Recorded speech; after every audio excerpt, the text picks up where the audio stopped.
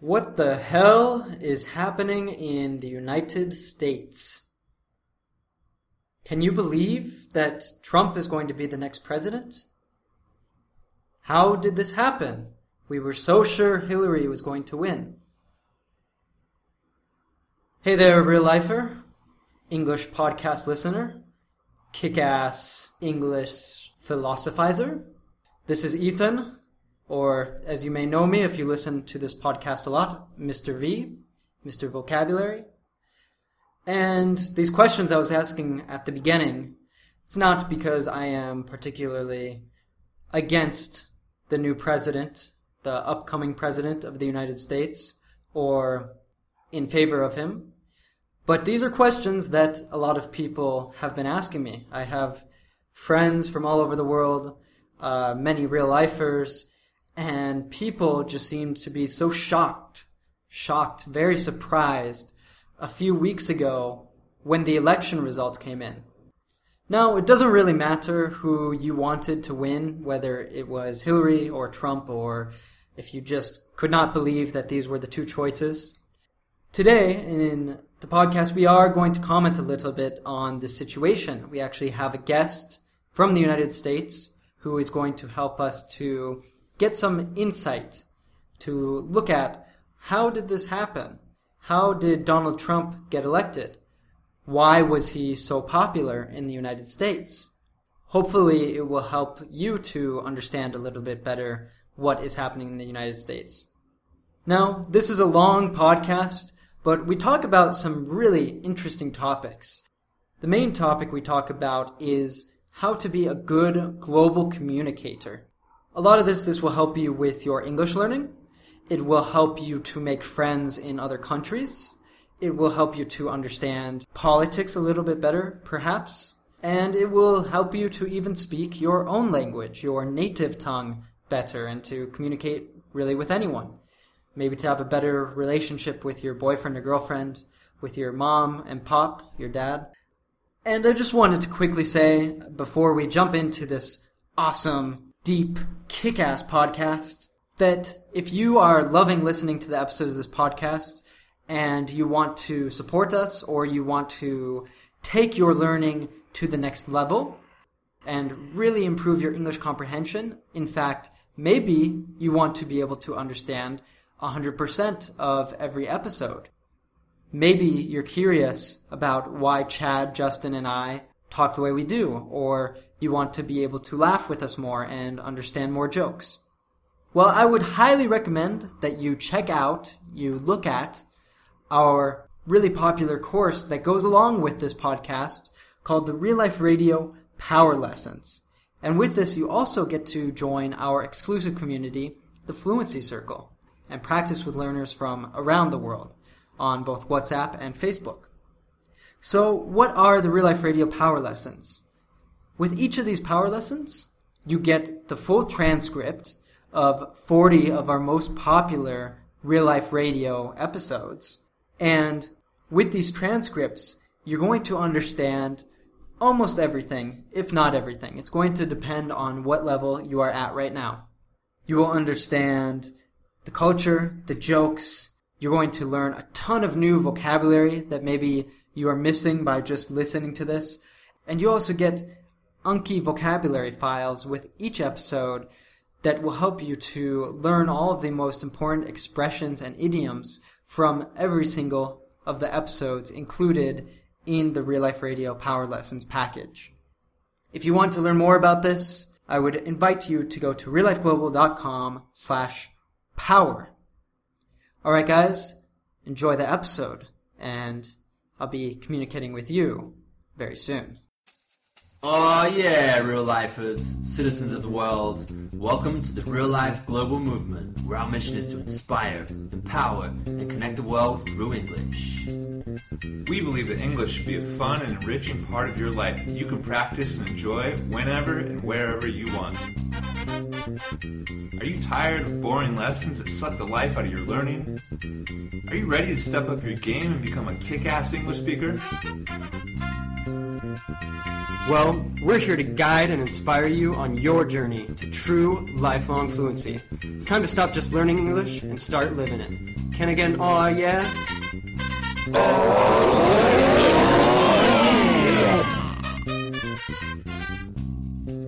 Oh yeah, global citizens, this is Justin from Real Life English, from the Real Life English podcast. We believe that listening to podcasts and watching YouTube videos is a fun, natural, convenient, and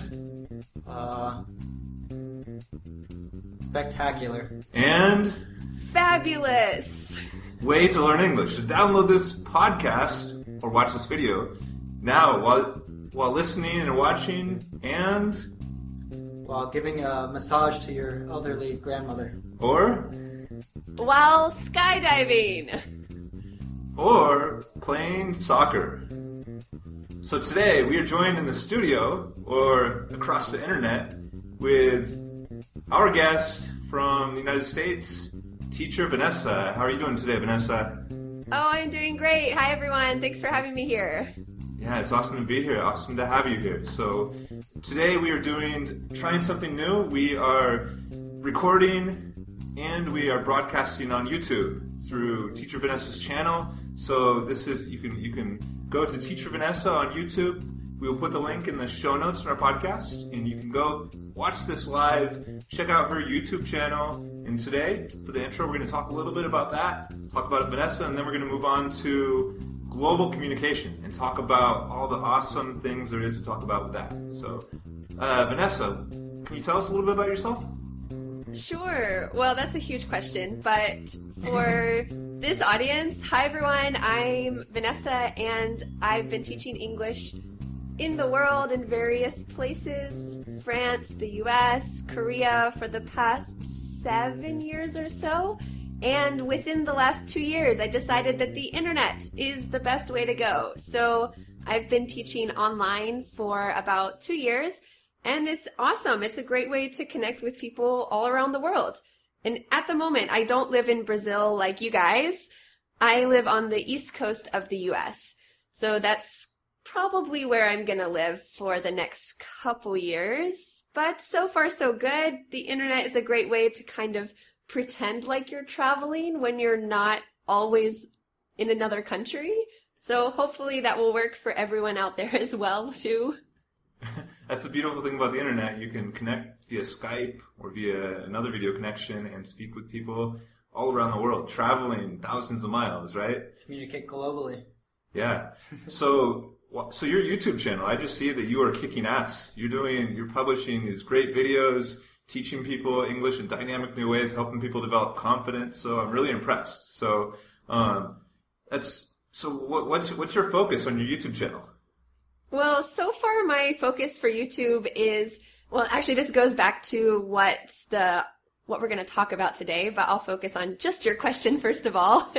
On YouTube so far is to help people gain confidence, to learn what we as native English speakers use instead of focusing on more textbook style grammar or pronunciation or vocabulary that I think a lot of people learned in school and didn't really have much success with in the real world. So it's trying to focus on using that in a real way confidently. So hopefully that is being successful so far. So how does one develop confidence in their learning process? Well, confidence, I feel like, is a mindset shift. So first of all, we have to be okay with making mistakes because that's just part of life.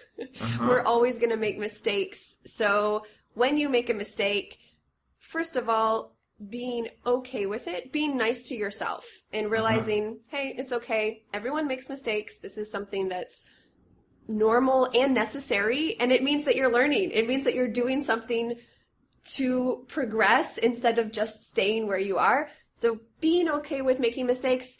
And I think a big part of confidence is being in a community with other people who are doing something similar. So that's why I try to do a lot of live events and try to encourage people to leave comments and YouTube videos, and in courses and Facebook groups, trying to really encourage people to communicate and connect with each other, because that's when you realize that, oh, I make a mistake, but they do too, so it's okay. This is something that we're just doing together and successfully communicating still, even though it's not perfect yet. So that's something that helps you feel better about yourself when you're with other people. Absolutely. I would say that's it's a beautiful insight into both language learning and life in general, right? You just have to get going, not be paralyzed. I think people get paralyzed at the beginning, like, oh, I have to be perfect before I can actually start. But if you keep doing that, you learn and you forget. You never really actually learn how to use what you've been learning from the textbook. Yeah, and I think as adults, that's a hard thing because maybe kids feel more comfortable making mistakes because they haven't had a lifetime of kind of that negative attitude about mistakes, like big red marks on your paper. Kids haven't really experienced that yet, but as adults, we've had more negative experiences with mistakes, and usually it's not real world negative experience. It's just school negative experience where if you tried to say those things in the real world, no one is going to say, why didn't you say that correctly? It's not a big deal, but in school there's a lot of negativity about making mistakes and trying to be perfect. So I think we have to kind of relearn that it's okay, be nice to yourself, and just try to follow the path that's going to be more natural and help you to enjoy learning and enjoy making mistakes too. I think too, like with the thing is that it's a language, and the problem with that is that we compare it to our native language, and so people, because they speak their native language so easily, they expect that when they speak English, they want to also have that same level, but it's very, very difficult to get to that because you have to think that you grew up with your native language, you have had so many hours just like speaking it as a child, playing around with the language, and it's like with English, you probably work or you study or something, and you don't have that same amount of time you can dedicate to learning it. But I think people, when they're learning something else, they're learning martial arts or sports or art or anything, they expect that there's going to be mistakes and roadblocks and stuff. But for some reason, when they learn languages, I think because they're comparing it to their first language, that they don't have that same comfort. Wait, what does roadblock mean, Ethan? A roadblock is like a barrier, something that's in the way. That blocks the road, right? A roadblock. Yeah. That you put up for construction or something like that. So we need to break down the roadblocks, drive like a crazy person and push them away. At least metaphorically. Awesome. So moving into today's main focus, which is everything to do with confidence and communication and having courage, is global communication. Today we wanted to talk a little bit about global communication and us as three Americans. This is why Chad's not in here, because you have to have an American passport to be in this podcast today. Recently we elected a new president, and there's a lot of controversy around this, and it really brings up a lot of questions about communication on a national and an international scale. So we decided that this is an excellent topic for today's podcast. So what is it to be a global communicator? Ethan?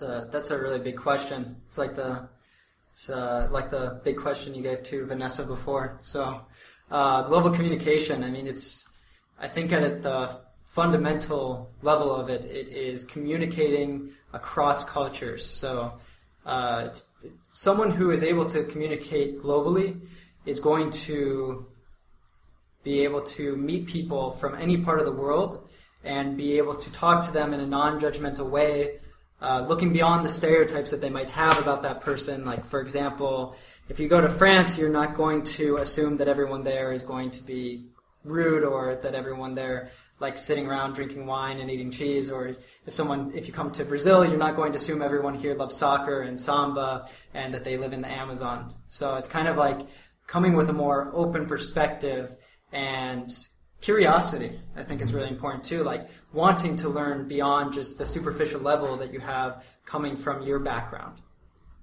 And how does confidence play into this, Vanessa?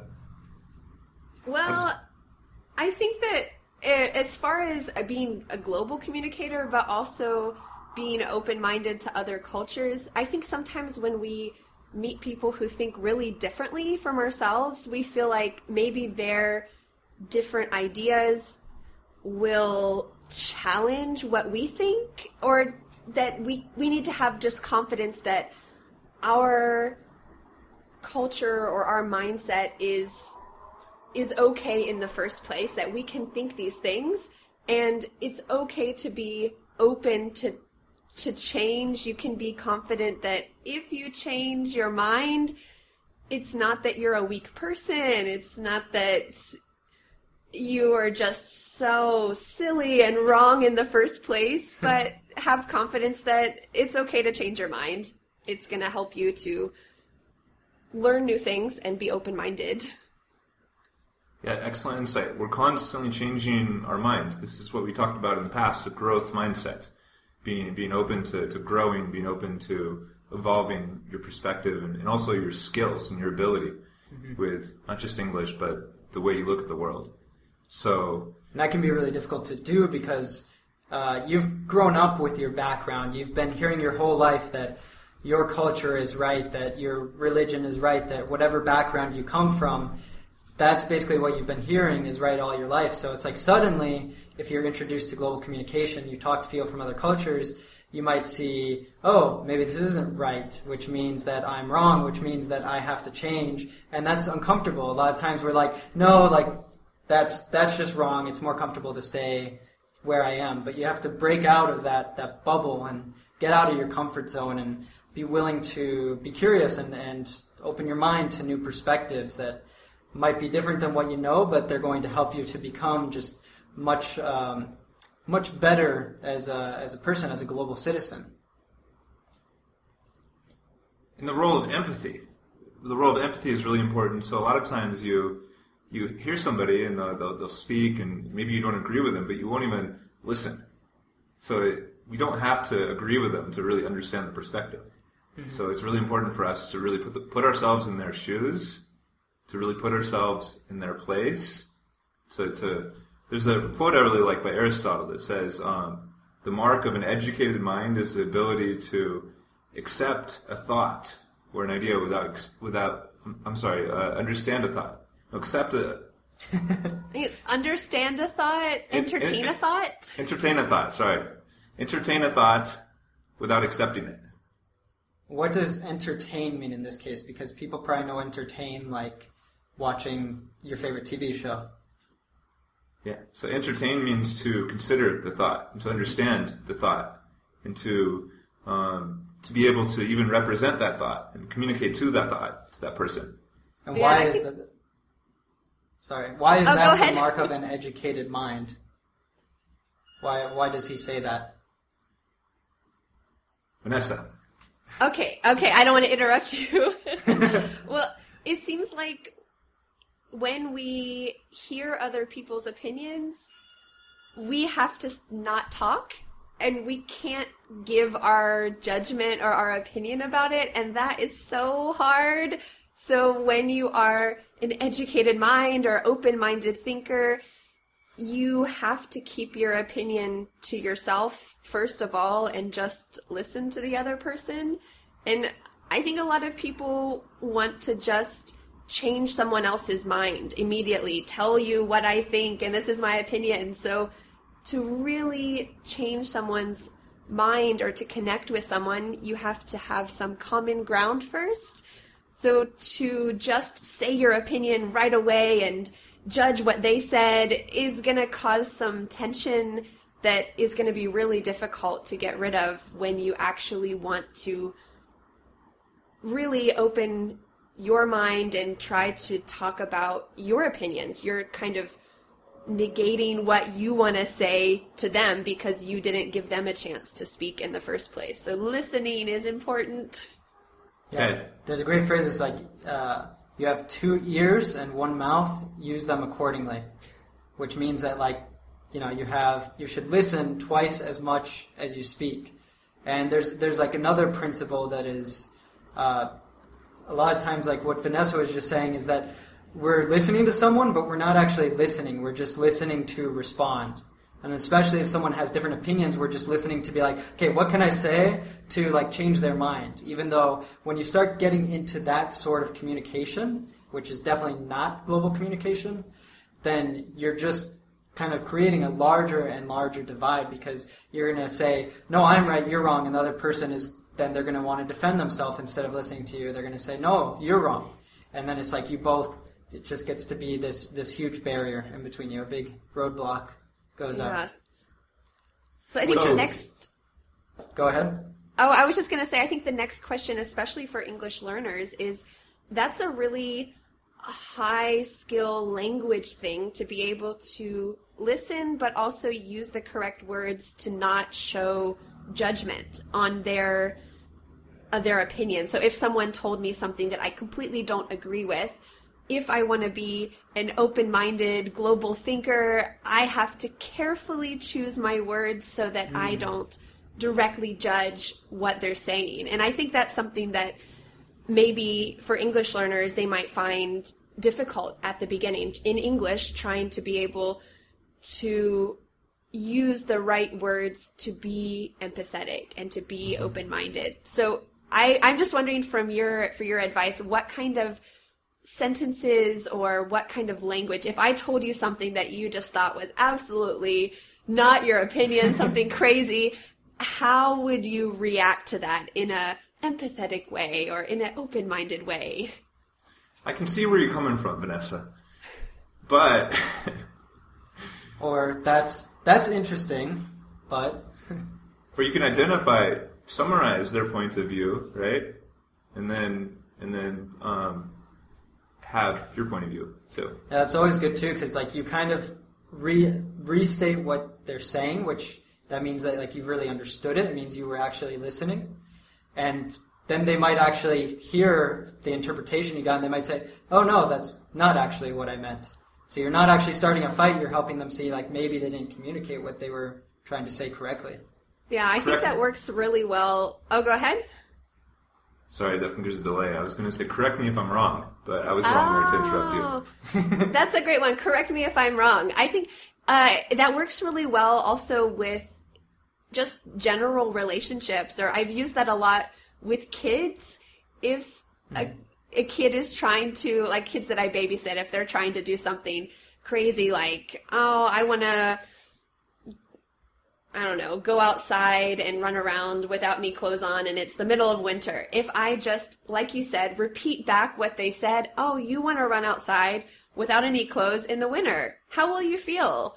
Then you're kind of opening the door for them to think about it. And even with, you know, my husband, if I do that kind of thing, that active listening where you're repeating back, it shows, yes, I understood exactly what you wanted, or no, I didn't understand, so can you explain it in a different way? That's a really good way to kind of open the door for better communication.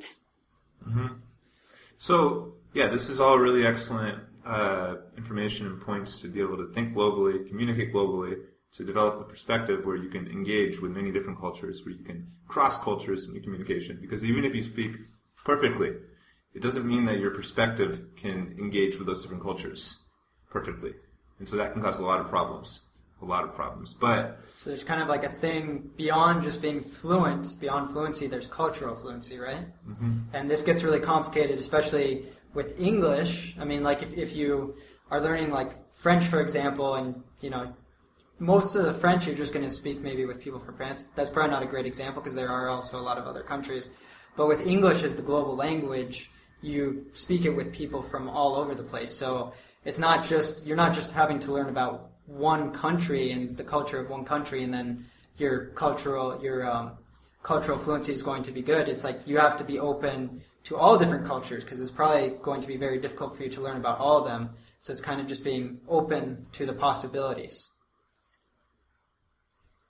So really quickly, we have about 10 minutes left before I think Vanessa has to go here pretty quick. So just to really, one topic we really wanted to talk about, and we were talking about actually having this as our focus today, but we each read an article. All of us read an article on how we broke democracy. It's called How We Broke Democracy after the Donald Trump election. And the article is really interesting. It covers a lot of the things we're talking about today. And so if you want to read that article, we're going to post it in the links below. Push pause right now and go read it. That might help this conversation. So, One of the main points that the article brought up is something they call the Facebook effect. So you each have your Facebook feed, right? And Facebook has this algorithm where they basically, based upon what you click, what you like, what the perspective you want to see, they will give you more of that. Mm-hmm. So the idea is it's bringing us further and further apart. There's less, like you said, common ground before. So people become more and more insulated in their perspective, and this creates bigger and bigger conflict. Would you care to comment on that, Vanessa? Sure. So when I read that when we click on things on Facebook and when we like things, Facebook gives us more of that. When I read that, I went to my Facebook feed to see what I was seeing and to see if there were multiple perspectives. And I realized, of course, it's true that what I see it almost completely aligns with what I think. And part of that has to do with that I have consciously decided to, if somebody posted a lot of like political things that either I agreed with or I didn't, and I just didn't want to think about politics anymore, I might have clicked don't receive any more notifications from that person on my feed. So I consciously did that, but there's a lot of unconscious or subconscious things as well that are showing up or not showing up. And I think that's something that we don't think about, but certainly benefits Facebook because we are engaging and clicking on things, and when we're interested in it, we are going to look at that material, but we also don't get a chance to see varied perspectives because I'm probably less likely to click on an article or a video that thinks exactly the opposite as I do. So Facebook wants to give you things that you agree with because you're going to click on it and have great confirmation bias. Wait, what does bias mean, Vanessa? So a bias is, how can I explain this? It's something that you already think, that my personal perspective. So let me think of an example. Like, because I live in North Carolina, I think this is a great place to live. So if you said to me, Vanessa, where should I live in the U.S.? I would say, oh, you should live in North Carolina. It's a great place to live because I like it. So that's my bias. I think that because of my personal experience, based on what I've experienced. Mm-hmm. So confirmation bias means that on Facebook, you find a lot of other people who think similarly to you that confirms or agrees that your idea is correct because you have a lot of friends who also think similar things. But in the end, maybe it's not the majority of people, just some of your Facebook friends. So it shows that this article talks about how Facebook is pretty much creating two different streams of reality, two bubbles. Mr. V, what do you mean by bubble? What do we mean by bubble here? So like two different bubbles. It's like, you might also say like blinders. Like blinders are what you put on a horse it's so that they don't get scared by something that like they're seeing going on to their left or right.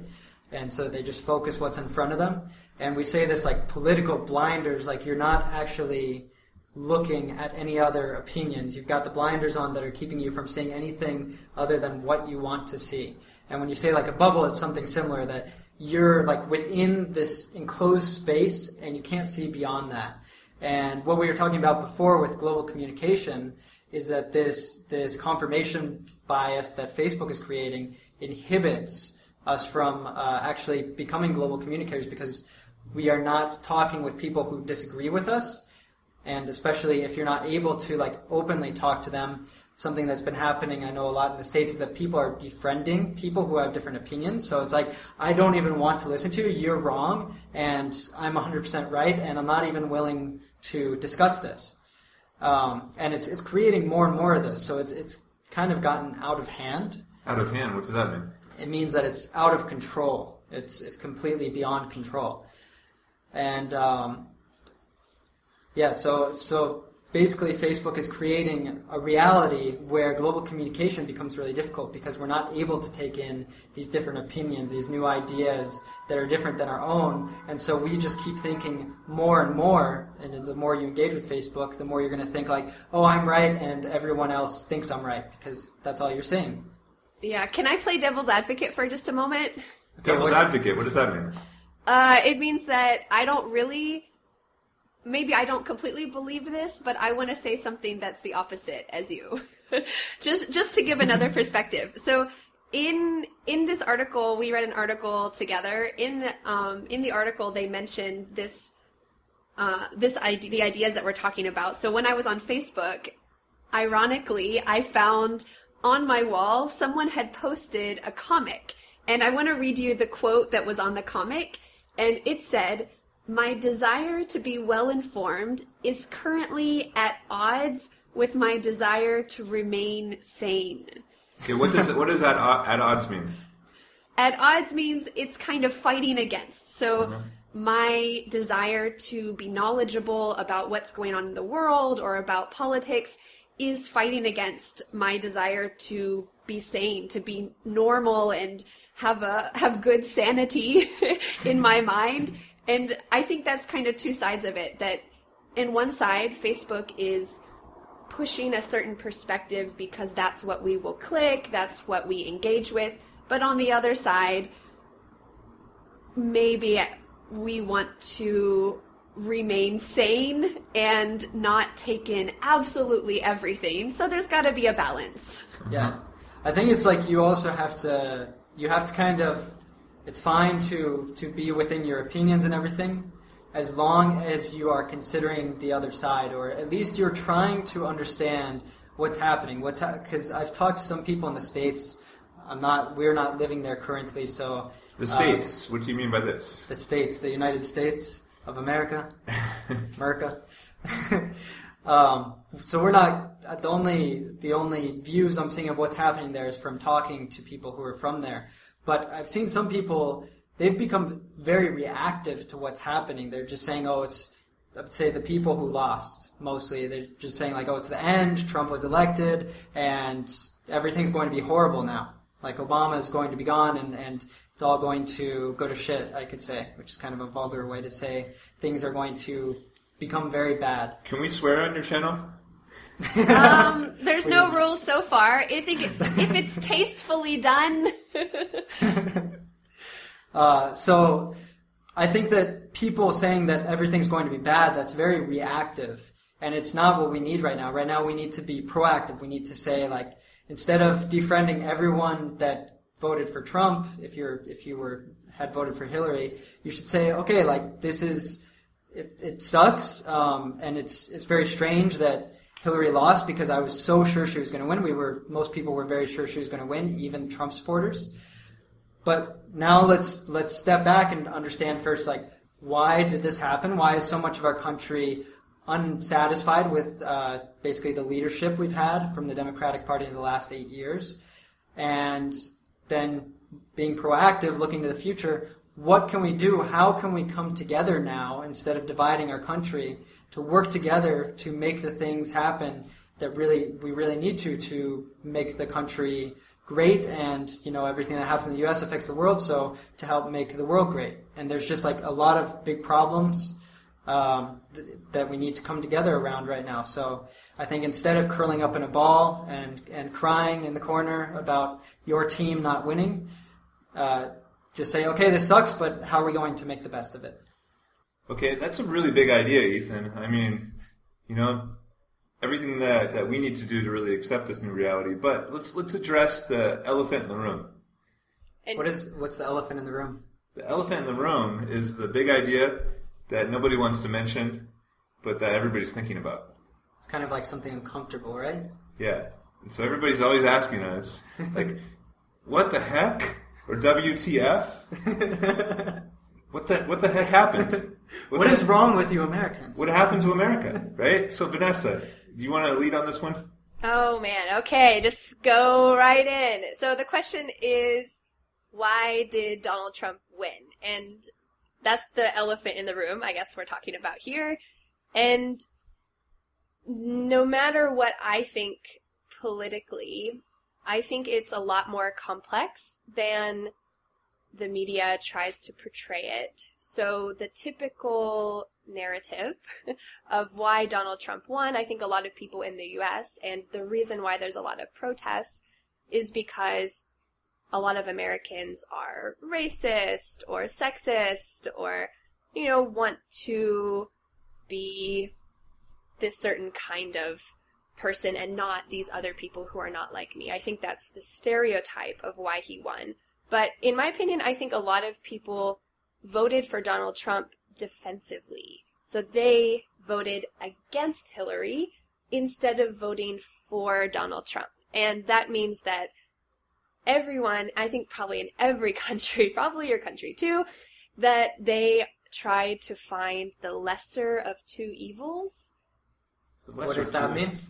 Well, the lesser of two evils. Evil means really bad, something that's terrible. So we've got two terrible choices, and you're trying to find who is a little bit less terrible.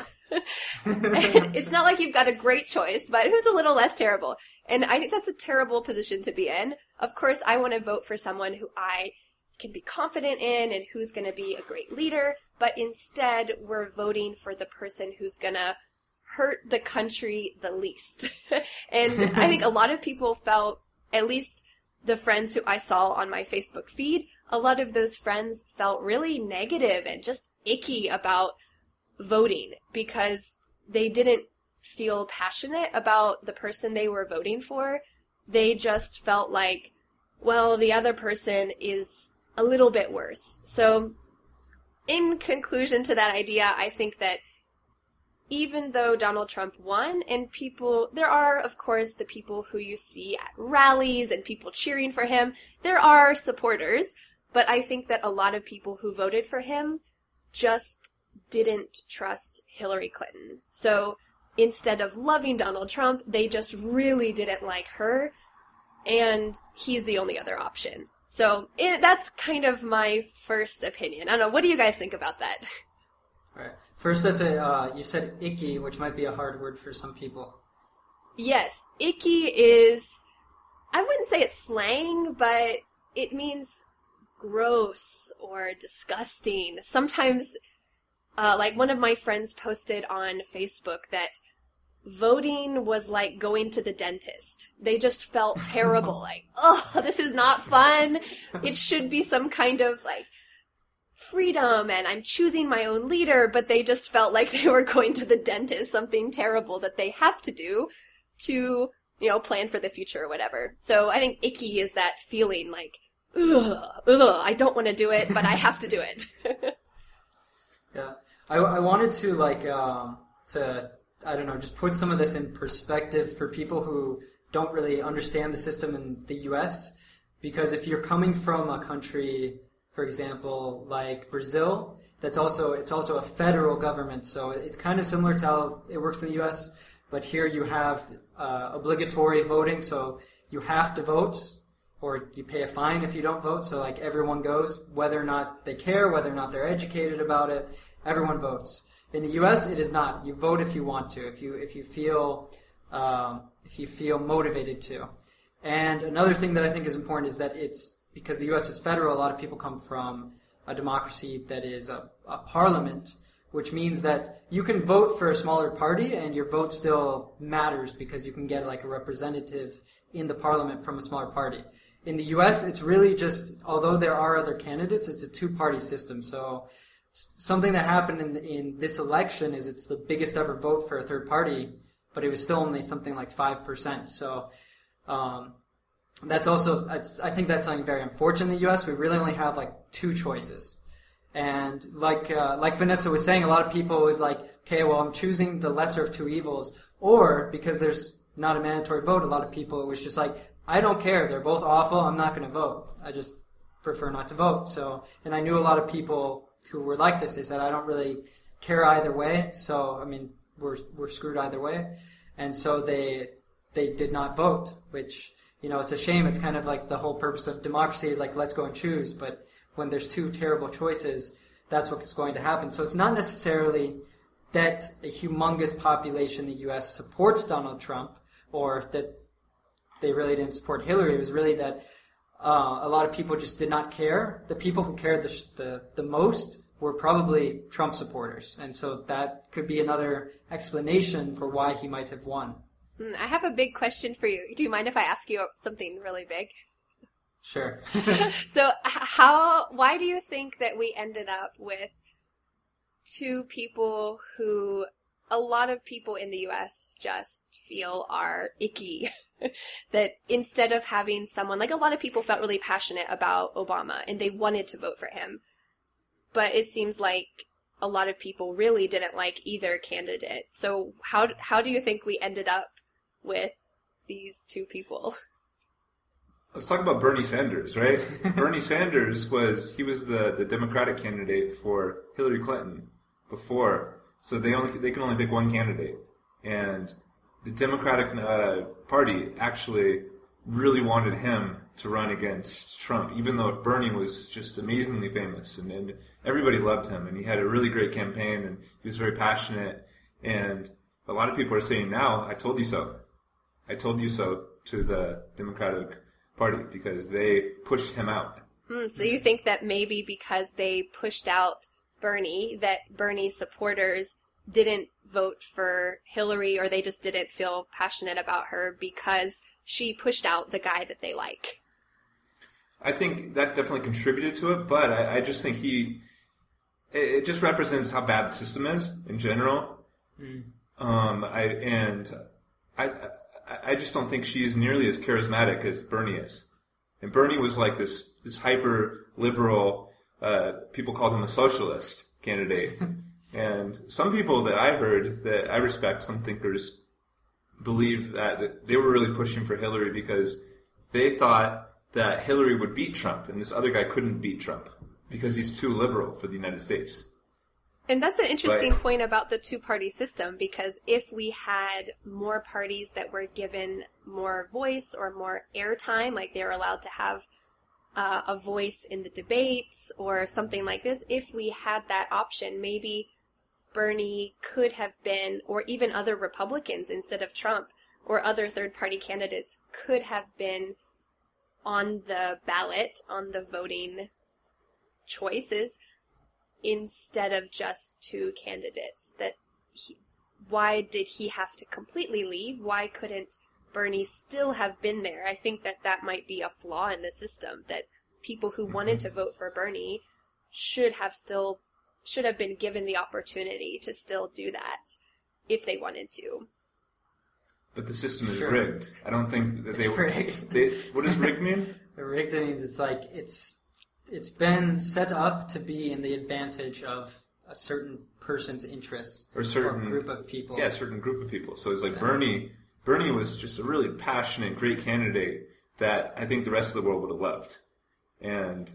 But the rest of the world, like the world as a whole, or the rest of the world like the rest of Americans? Well, the world as a whole. Okay. I refer to. I don't think America is a world, but something too that's like I've had pointed out by my friends from Europe is that in the U.S. like we think of someone like Bernie Sanders as being socialist, or a lot of people called him like a socialist, which also in the U.S. I think a lot of people compare that with being like communist. And actually, like compared to most countries in Europe, in the U.S. like even our Democratic Party, which is supposed to be our liberal party, for them would be a conservative party. So it's kind of like interesting to look at. It is also a very conservative country, politically. Yeah, I'm curious, do you think that Bernie Sanders could have beaten Donald Trump in another alternate reality if he had been the only other candidate with Donald Trump? What do you think, in your opinion? I think that one of the problems that Hillary had, what we were talking about before, is that she was not able to rally up to get support from, for example, minorities and from young people, which I think that's why one of the reasons that Obama was able to win. He got all these people who normally would not vote, like, generally people who are from minorities and who are young, they don't vote anyway because they don't feel like they're like their vote's going to matter, like they're going to be represented. But Obama all of a sudden came in and he felt like a hero for the minorities, for the young people. He really like campaigned on social media. He went to universities and spoke. Like actually Michelle Obama came to my university and I got to see her like right in front of my where I was living speak. So they did a wonderful job of that. Hillary did not. She tried, but she's not exactly someone who sticks out as like a hero for the young people, for the minorities, for the normal common man. So I think Bernie, maybe he could have been able to do that. I think young people really loved him. I think that he was Jewish as well, which is a minority. He would have been, if he could have gotten elected, he would have been the first Jewish president. And so I think he definitely would have been much more of an opposing force for Hillary. I think another thing, like what you mentioned about Bernie being, he was interesting to the minorities or to demographics that don't usually get spoken to. I think something about this election is that it was quite an outsider election. Like, Donald Trump is not a politician. He's a billionaire, but he's technically an outsider in the political sphere. He doesn't have all of the political connections that someone like Hillary Clinton has. So if Donald Trump is an outsider, kind of, and Bernie Sanders is kind of an outsider, he's talking to the people who aren't just typical politicians, that if those two people are who the majority or a lot of Americans can get passionate about right now, and then we've got Hillary Clinton, who is very typical politician, it seems like this just wasn't her time to win, because it was a time when people wanted an outsider. They wanted something different who's not a typical politician. And she doesn't really fit that bill. Good expression. What does that mean? Fit that bill. Well, I don't really know where this expression originated, but what was my sentence? I said that Hillary Clinton doesn't fit that bill. So she doesn't fit that type of person. She's not an outsider. She's a political insider, we could say. She knows all about the workings of the political system, and she's connected to everyone. So she fits that type of person. She fits that bill. Would you explain that expression any differently? I'm not sure exactly if I said that well. I think that's a great explanation, at least in this case. I think, too, like, talking about that too, I think Trump, on the other hand, he fit the bill perfectly for the people who voted for him, because he was so different. He's not a typical politician. He was fighting for the working man who, you know, in the economic crisis lost his job or whatever, lost a lot of things. There's actually, the other day we were watching an interesting talk from what's the guy's name again? Leonardo DiCaprio? Michael Moore. Oh, Not Leonardo DiCaprio. Michael Moore talking. He predicted, like, months before the election, even though he didn't support Donald Trump, he predicted that Donald Trump would win because he got people so riled up. What does riled up mean? Riled up means, like, just emotionally agitated. Right? Yeah. He was able to, like, really get the masses on the right side really riled up. So, you know, if you're able to do that, even if it's just one side, they're going to be the people who go out and fight for, you know, their choice and go out and vote. Hillary was kind of white bread. She was nothing new, like Vanessa was saying. Another politician who's taking money from lobbyists. What are lobbyists? Lobbyists are people who ask the government to give them favors. They give politicians lots of money and say, hey, can you make a law that says I can grow as much corn as I want without any taxes if I give you $3 million? And they are getting favors. Yeah, they're the ones from the corporations that are basically going out and, like, talking to the politicians to create those really corrupt relationships. Yeah. We know. Okay, so it's a great conversation. We have explained a lot, to be honest with you. A lot of the things that we're talking about today, about understanding the other side, maybe I haven't done the best job of understanding Trump supporters. I didn't vote, actually, being in Brazil, but yeah, so I probably would have voted for Hillary, but I did not do the best job of actually understanding the other perspective. And so it's really hard for me maybe to come in there and have a complete perspective of the Trump side of things. So, but let me ask you guys this question. How can we, and how can the people out there listening to this, the English learners, how can they be more global communicators, better global communicators? What are some tips at the end of this? I think it could be useful to search for something that is different from your own opinion. And talking about politics, one recommendation is there is a Facebook page called Humans of New York. And if you're curious about why in the world did Donald Trump win, the Facebook page, the photographer, it's a photography page, he interviews people and takes their picture. He's going to an area in Michigan that has, I think, always voted Democrat. And then this election, they voted Republican. So he's going to go there and not really ask them political questions, but just ask them questions about life, see what kind of people they are. So he's putting a face to the idea so that we can maybe become less stereotypical about thinking Donald Trump supporters are like this, Hillary supporters are like this. You can see who the real people are. So if you don't agree with the vote outcome, this could be a good way to kind of see real people and see that, hey, we're all humans. We're just have our different perspectives about what is the best thing for the future. In this article that we all read, that I really recommend you read, if you haven't yet, it's in the comments, in the information box below. But they talk about something called the contact hypothesis. And this is to really reduce your prejudice, expand your perspective through extended contact with people that have different backgrounds, people that think differently than you, people that have different opinions, different cultures. So the more that you do that, the more that you, just like this Humans of New York page is doing, you systematically expand your perspective and are able to look at the world from different perspectives, from different point of view. Yeah, so maybe contacting people who are from different cultures, finding a speaking partner, or talking on Skype with someone who's different, or listening, even if it's just in the YouTube comments. If someone says something you don't agree with, instead of just judging immediately and saying your opinion to them, but asking them some questions. Oh, why do you think that?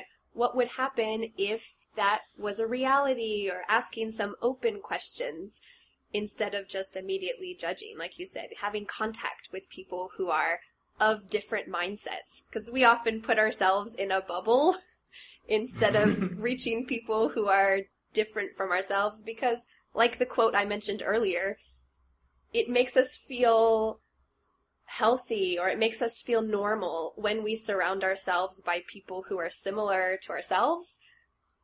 So it's not easy to reach and contact people who are different, but like you're mentioning, it helps to reduce prejudice when we contact people who are different.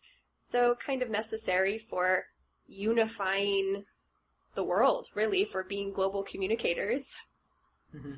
I think it can help you to grow a lot too as a person. It's like there's the quote, I think it's Jim Rohn, that said, "You are the 5 people you spend the most time with." And although this is kind of like in a business setting, to surround yourself by people who are maybe a level ahead, or at the level where you would like to be from a business point of view, I think this also works in this setting too. Surround yourself by people who force you to grow, and if you surround yourself by people who have different points of views than you, you're going to be forced to understand many different ways of looking at the world. Yeah, I'm curious, how do you guys feel whenever somebody questions what you think? So if you said, like you mentioned earlier, if I had voted, I would have voted maybe for Hillary, maybe for Bernie, just one of those choices. If someone said, oh, why would you do that? How would you instinctively feel about that? Or how would you react to that kind of question when your judgment is on the line? Someone is questioning your ideas. How would you feel about that? It depends too, right? If they're saying oh, why do you think that? Or if they're saying, why do you think that? If they're coming from a judgmental or an understanding point of view. But I think just even when it's you're communicating your ideas, you can do it with such a way that you're like open to whatever they're going to respond to that. So, trying to say it in a non-aggressive sort of communicative way. Sure, like what we were talking about, that nonviolent communication or active listening, actually trying to repeat back what the other person said so that when we do have contact with people who are different than ourselves, we can actually benefit from that instead of just clashing and fighting or just feeling even stronger about our own opinions instead of opening our minds. So, yeah, those are good ideas. And it's like a basic human right, like freedom to opinion, freedom of speech. So it's basically like, look, at this other person is entitled to his or her opinions. Does not mean I have to agree with them, but I can listen, I can try to understand them, and I can respectfully disagree. Another thing we can do, besides engaging with people who are different than us and really trying to understand their perspectives, research the things that they believe, we can also examine the information sources that we believe in and the information sources that we share. Because a lot of times you see posts on Facebook that are clickbait. What's clickbait? Like bait is basically something that you put on a fishing hook to go fishing, right? And so the fish is attracted to it, and it attracts the fish for you to capture it. So clickbait is a really fancy, beautiful title of an article that people will click on. 10 ways why Donald Trump will ruin the world. It sort of confirms what we believe, and so it gets people really emotional and engaged in Facebook, but it doesn't necessarily represent qualified content. So it's really good for us to question the information that we're consuming, the information that we are sharing too. Because if you share information that's not the best quality, then you're spreading those lies too. Yeah, I think something valuable in order to know if the material you're reading is biased, like what we talked about before, what's the reason why the author is writing that? Do they have some kind of desire to get you to think something for a specific reason? So a way we can find out if an article or a journalist or a news broadcaster is biased is if they use sources. So this is something I often look for when I read a news article, when they say a percent, like 50% of Hillary supporters say this or think this, or if they say last week Donald Trump said that he wants to do this. Well, if there is, especially on the computer, on the internet, it's so easy to have an annotation to say, click here so that you can see the original source. And you can really see, did Donald Trump say that? Did Hillary supporters really say that? You can follow those, but a lot of articles don't use that kind of content. They don't really try to support their own opinions with facts. So be sure to look for some kind of facts in the articles instead of just saying them. Look for other sources. I think that's a valuable thing to do. Definitely. Especially because, even sometimes they do share, the video or whatever, but maybe it's taken out of context, so it sheds the wrong kind of light on it. Sheds the light? Yeah. So shed light is to, provide information. So it kind of, gives you an idea that, oh, Trump said this, and they show you, a video of Trump saying such and such offensive thing. But then maybe if you went and saw the original video, maybe not, it would actually provide context and be like, oh, okay, it makes sense that he said that. But probably not with Trump, because Trump is unpredictable. He says a lot of really bad things. Yeah, I think it's also to keep in mind too why someone might say something. So even for my own family, if someone says something kind of hurtful to me, because I know them intimately, I know their background, I know if they had a bad day that day, I can sympathize, or I can be a little gentler about accepting their harsh words. So thinking about what's their motivation for saying that thing, even in relationships around us, or what's Hillary or Donald Trump's motivation for saying certain things. Is it just to win the election? Is it actually because they believe that? And trying to dig down and find the original motivation for why somebody said that, even just in relationships around us, not just politics. That's an excellent point. And it reminds me of one thing I'm going to say. I'm not sure how politically correct it is, but just this idea of Donald Trump he's a businessman. And if you look at his election, his communication, he uses a lot of like repetition. He's kind of constantly repeating a lot of the same words, the same phrases, the simple communication, and really, really poking at the emotions of people. And what does poking mean? Poking, if you're watching the YouTube video, you can see me poking Ethan. It means to press your finger on something. So or like a sharp, sometimes it's even with like a sharp object. Kind of annoying something. He's agitating the emotions of the people, right? And so I've read sources, actually like verified sources, that say that he's been trained in I'll find one of these articles and post it in the show notes. Make sure it's verified. That he's actually been trained in hypnosis. And so in some sense, he might be hypnotizing using techniques of hypnosis in his marketing. Mm-hmm. And I think those are all things, too, that when you are knowledgeable about it or when you're aware of it, even if you don't end up changing your mind about the final outcome, you still can see things a little clearer, so you can know why he said certain things, or why people, even for Bernie Sanders, why people really liked Bernie Sanders, or why people are doing things when you know their background. I mean, Donald Trump wrote the book, The Art of the Deal. He knows about like how to get people to do what he wants.